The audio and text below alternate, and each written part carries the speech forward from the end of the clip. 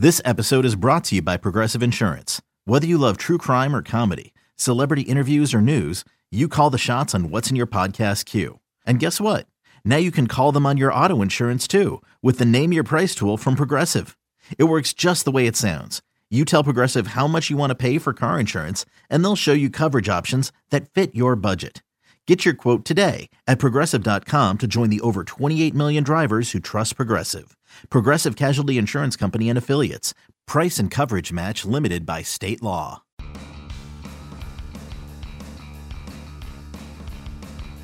Hey everyone, welcome into another Pipeline podcast. Jim Callis, Jonathan Mayo of MLBPipeline.com are here. I'm Tim McMaster, and we are ready to get into a lot of different random topics in this edition of the podcast. One thing we'll get to in a little bit is we're going to look at some of the first-round picks and early second-round picks from the 2016 draft. So guys that were just picked a couple of months ago, and check in on some of the guys that are off to great starts in their first little dose of professional baseball. But before we get to that, we have some intriguing call-ups. We got some guys red hot in the minors, and then a little bit of international prospect news. Let's start there, guys. Lourdes Gurriel, younger brother of Yulieski Gurriel, who signed with the Astros about a month ago, I guess now.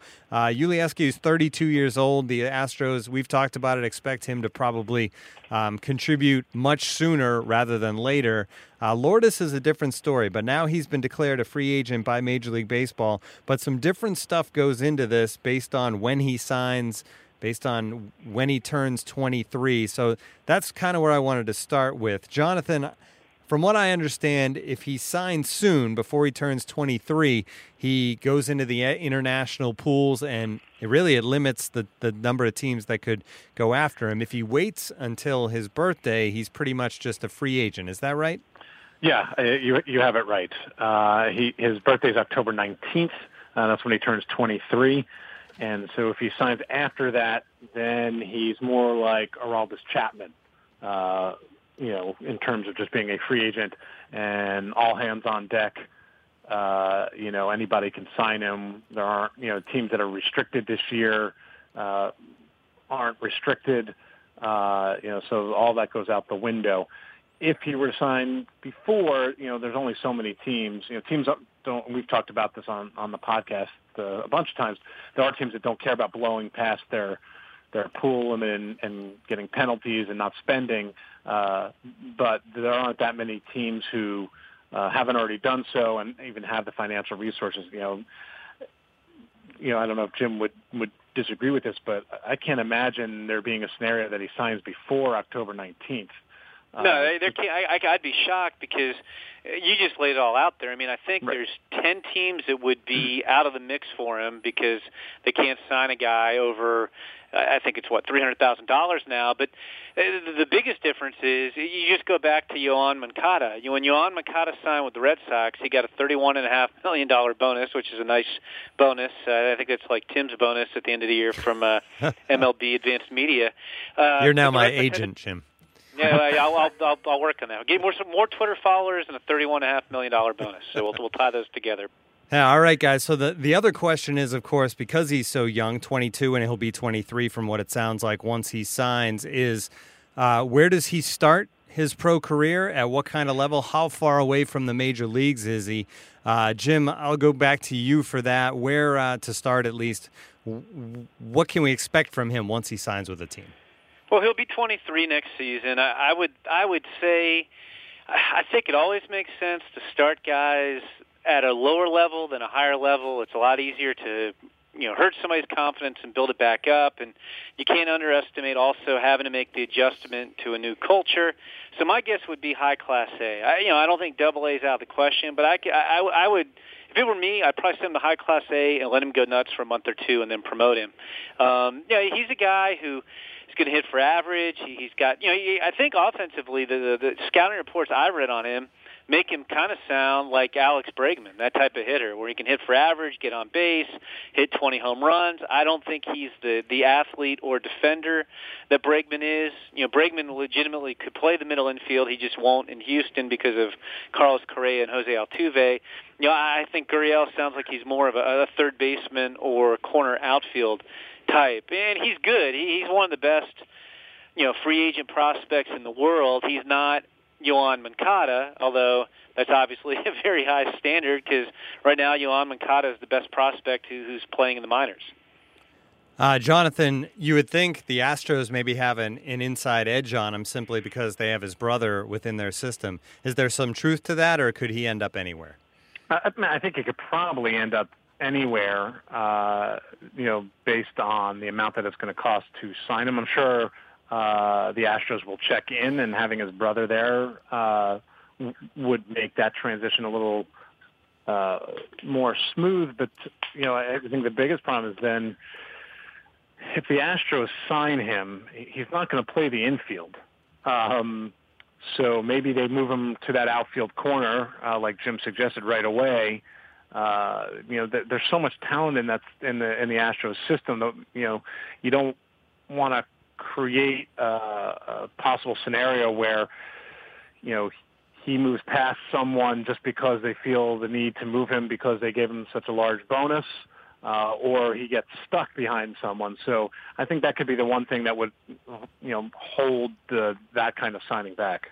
Definitely something we'll be monitoring, and it'll be something to really keep our eyes on once we get to October 19th, and I'm sure a lot of baseball has his birthday kind of circled on their calendar. All right, let's move on to some other stuff, including a couple of big promotions by the St. Louis Cardinals as they call up their top 2 prospects. That includes Alex Reyes, the number 1 prospect, number 9 prospect in our top 100 on MLBpipeline.com, and also Luke Weaver, the number 2 prospect.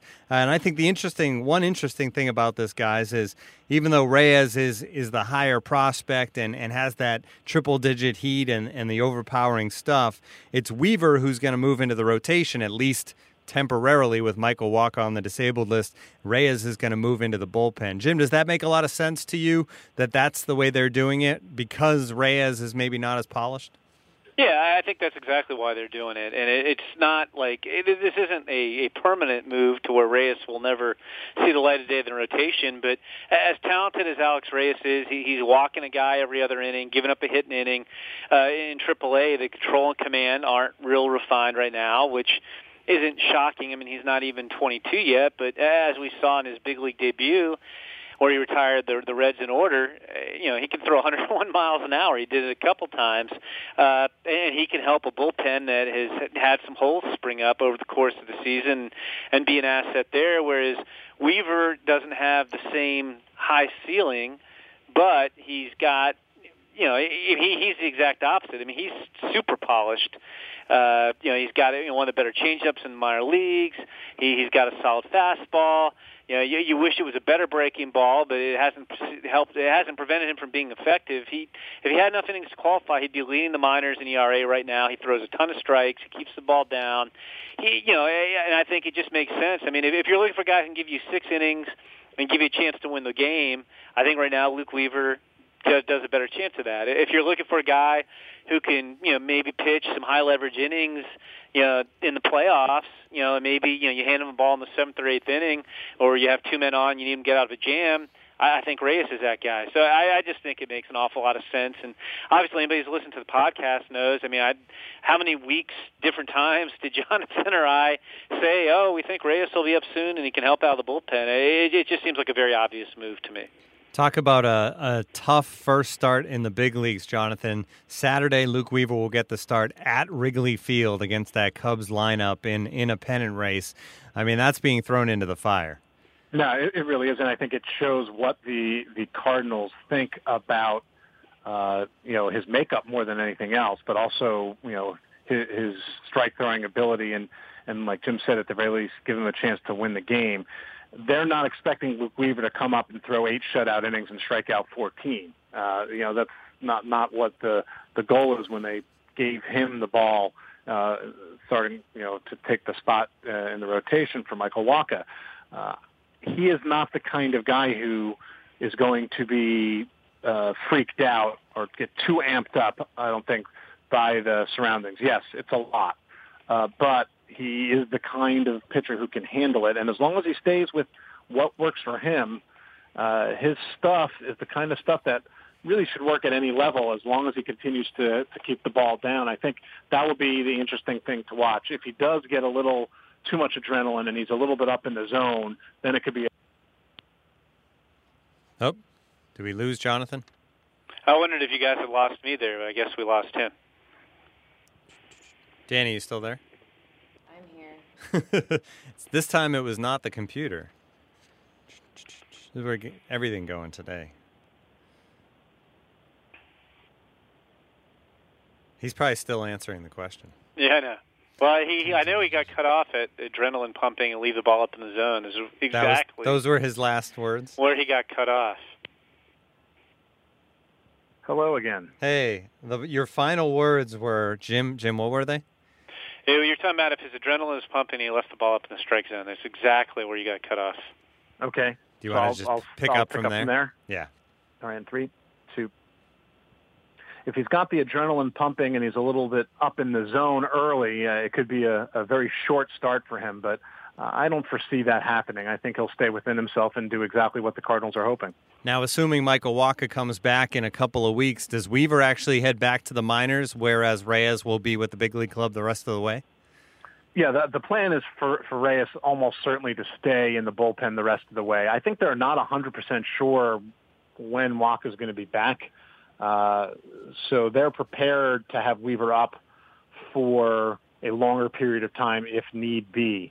It was pointed out to me, and I didn't even realize this initially, but neither Reyes nor Weaver needed to be added to the 40-man roster this offseason.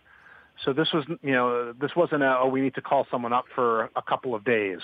Initially when the news broke, I thought, Reyes will be up for 4 days. They're going to send him back down, and then Weaver comes in. But they wouldn't have used up those 40-man roster spots if they weren't prepared to have either or both of their top two pitchers help them in the long term for the rest of the season in the big leagues. All right, let's move on a little bit to the hottest player in the minor leagues and a guy that has been for quite some time now. And we heard this name around the trade deadline because he almost switched organizations. But at the end of the day, he stays with Cleveland. Guys, Francisco Mejia, now a 48-game hit streak.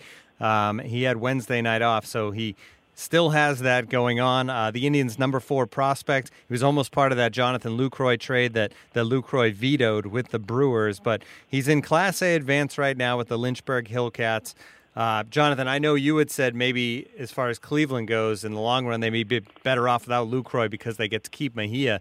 But I'll go back to you, Jim, to just talk about, is this hit streak true of the kind of player that he can be? Yes and no. I mean, I do think he obviously can hit. He's one of the better catching prospects in the minors. I mean, coming into the year, you're talking about a guy who hit 240 in the Midwest League last year with not a ton of power. I mean, he's good. He's hitting, I think, 348 right now, the last time I checked. I don't necessarily see him as that type of player. I mean, obviously he's not getting 348 in the big leagues, but I mean, his best tool, hitting streak included, is still his well above average arm. I think he's a guy who's an everyday catcher in the big leagues. I think you could be looking at a guy who could, if you're projecting him out, maybe a 280, 12, 15 home run guy, but the hitting streak, it is tremendous accomplishment. It's the longest hitting streak in the modern era of the minor leagues, which goes back to 1963. But I'm not ready to pronounce him one of the better hitting prospects in the overall minors, if that makes sense. And not that it's all about strikeout to walk ratio, but he's walked 19 times in 84 games, and you'd wonder, is that something that's going to get exploited as he goes up against more experienced pitchers? So he's definitely talented, but as much as I like him, would I put him on the top 10 catching prospects in minors? Absolutely, and we have him on that list. Would I put him on the top 10 hitters in the minors? No, I would not put him on that list. And Jonathan, obviously still a ways away, just Class A advance with Lynchburg. I would think he's a 2018 kind of guy, 2019? Probably, unless this turns out to not be an aberration. And again, I agree with Jim. I don't think he's a 350 hitter. But if this is more what he is, then I could see next year he makes the move up to Double-A to start the year potentially, and then could move quickly. We'll see. He's still very young. I mean, he doesn't turn 21 until the end of October. So we'll have to see what he does as an encore after this year. And this has been such a bizarre hitting streak. And one of the reasons why I think it has not gotten as much attention, aside from the fact that it's been an A-ball, is that it's been interrupted by the Futures game and by an All-Star game, by a minor injury, an illness. So he's been in and out of the lineup. I mean, he played on August the 9th, and the last time he played before that was the 5th. So it's been kind of a strange hitting streak just because it hasn't been day in and day out. Obviously as a catcher, they're going to rest him quite a bit. So actually, in some ways, he deserves maybe extra credit just because it's been start, stop, and he's continued to swing the bat well. But I don't know. Maybe a year from now, we're talking about him like Wilson Contreras. I'm not saying that he's at that same level, but Contreras is a guy who didn't hit early on and then really figured things out and then just continued to hit and ended up being a much better prospect than we initially anticipated. All right, let's move on to the 2016 draft and some of the players who have started those pro careers and really have gotten off to tremendous starts. Jonathan, you got an article coming on MLBpipeline.com about this, where top 5 hitters, top 5 pitchers. So let's go through this a little bit. And hitting-wise, 5 guys you list. Mickey Moniak off to a great start. Obviously the number 1 overall pick. Nick Senzel went number 2 to the Reds. He's also hot early on. Blake Rutherford, a guy that faded a little bit towards the draft, but he's off to a great start with the Yankees. Then Alex Kirilloff with the Twins and Matt Thaiss with the Angels.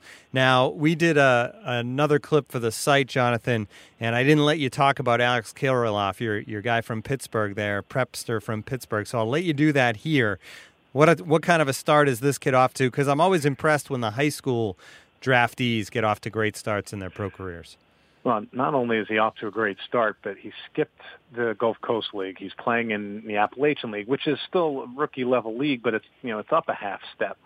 And all he's doing as of right now, as we're recording this, is leading the Appalachian League now with a .361 average. He's 6th in slugging and OPS. He's got 5 homers and 23 runs batted in over his first 37 games. He's basically doing exactly what people hoped, when they scouted him. I got a chance to see him several times because he was in my backyard, and the left-handed bat was legitimate, and he's showing, at least in the early going, that the transition to the pro game is not too difficult. And in fact, Jim, myself, and our third musketeer, Mike Rosenbaum, are about to figure out who's going to be next on the top 100 for replacements. And I am going to make a strong case that Alex Kirilloff belongs on that next group.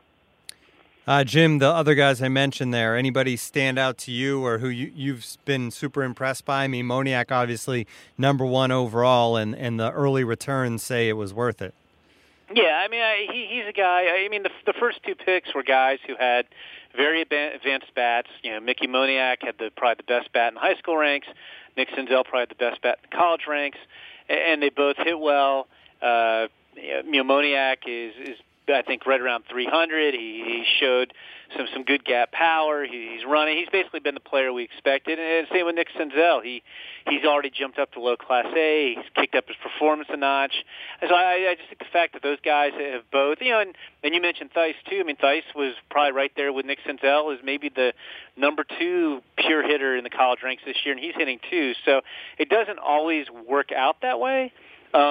But it's very interesting to see that these guys are all living up to their reputations right off the bat.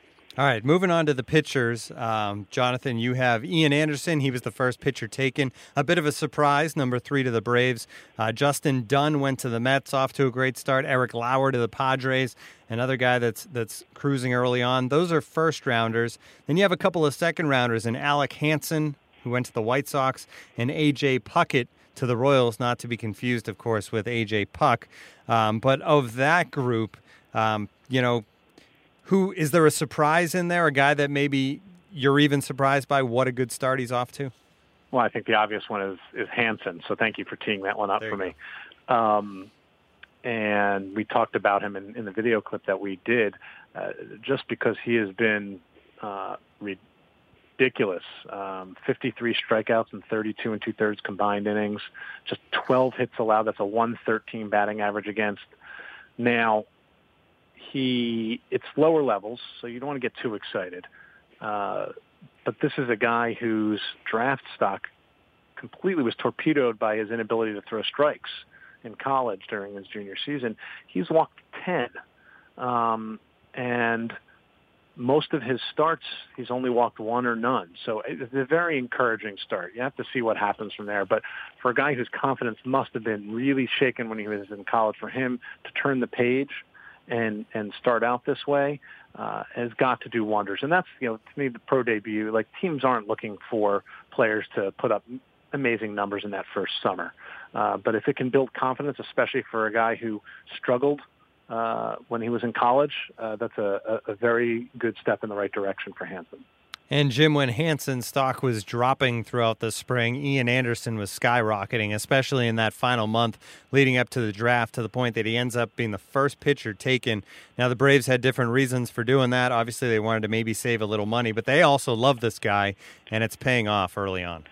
Yeah, and I think they took him primarily because they loved him. I mean, whoever they took there, they were going to save a significant amount of money anyway. And he's been very, very good. 21 2/3 pro innings, 16 hits, 6 walks, 20 strikeouts. He's in the Appy League. He had a nice first start there. I think they're pleased. Joey Wentz is also pitching well. Their supplemental first-round pick that they used some of their savings on to sign. He's actually pitched even better. But I think the Braves have got to be very, very pleased. When you throw in Kyle Muller, their second-rounder, those three guys, I don't have all their bonuses in front of me, but they signed for close to, I think, $8 million between them. And all three of those guys are off to terrific starts. All right, great stuff as always, guys. That's going to do it for this edition of the Pipeline Podcast with Jonathan Mayo and Jim Callis of MLBpipeline.com. I'm Tim McMaster. Tune in again next week.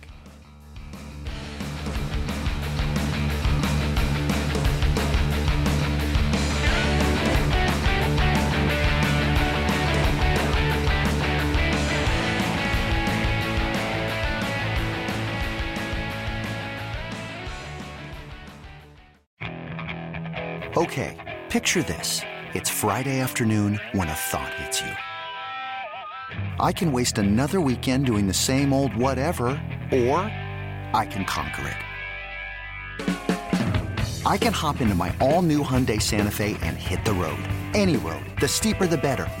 Because my all-new Santa Fe is available with H-Track all-wheel drive, so I can hit the trail without a worry in the world. Heck, with 3 rows and best-in-class rear cargo space, I can pack the whole family in with all our gear. We've got available dual wireless charging for our phones, so we'll never lose touch with civilization, and we won't lose touch with the primordial power of Mother Earth. So which is it? Waste the weekend or do something a little more epic? And conquer it in the all-new Hyundai Santa Fe. Visit HyundaiUSA.com or call 562-314-4603 for more details. Hyundai. There's joy in every journey.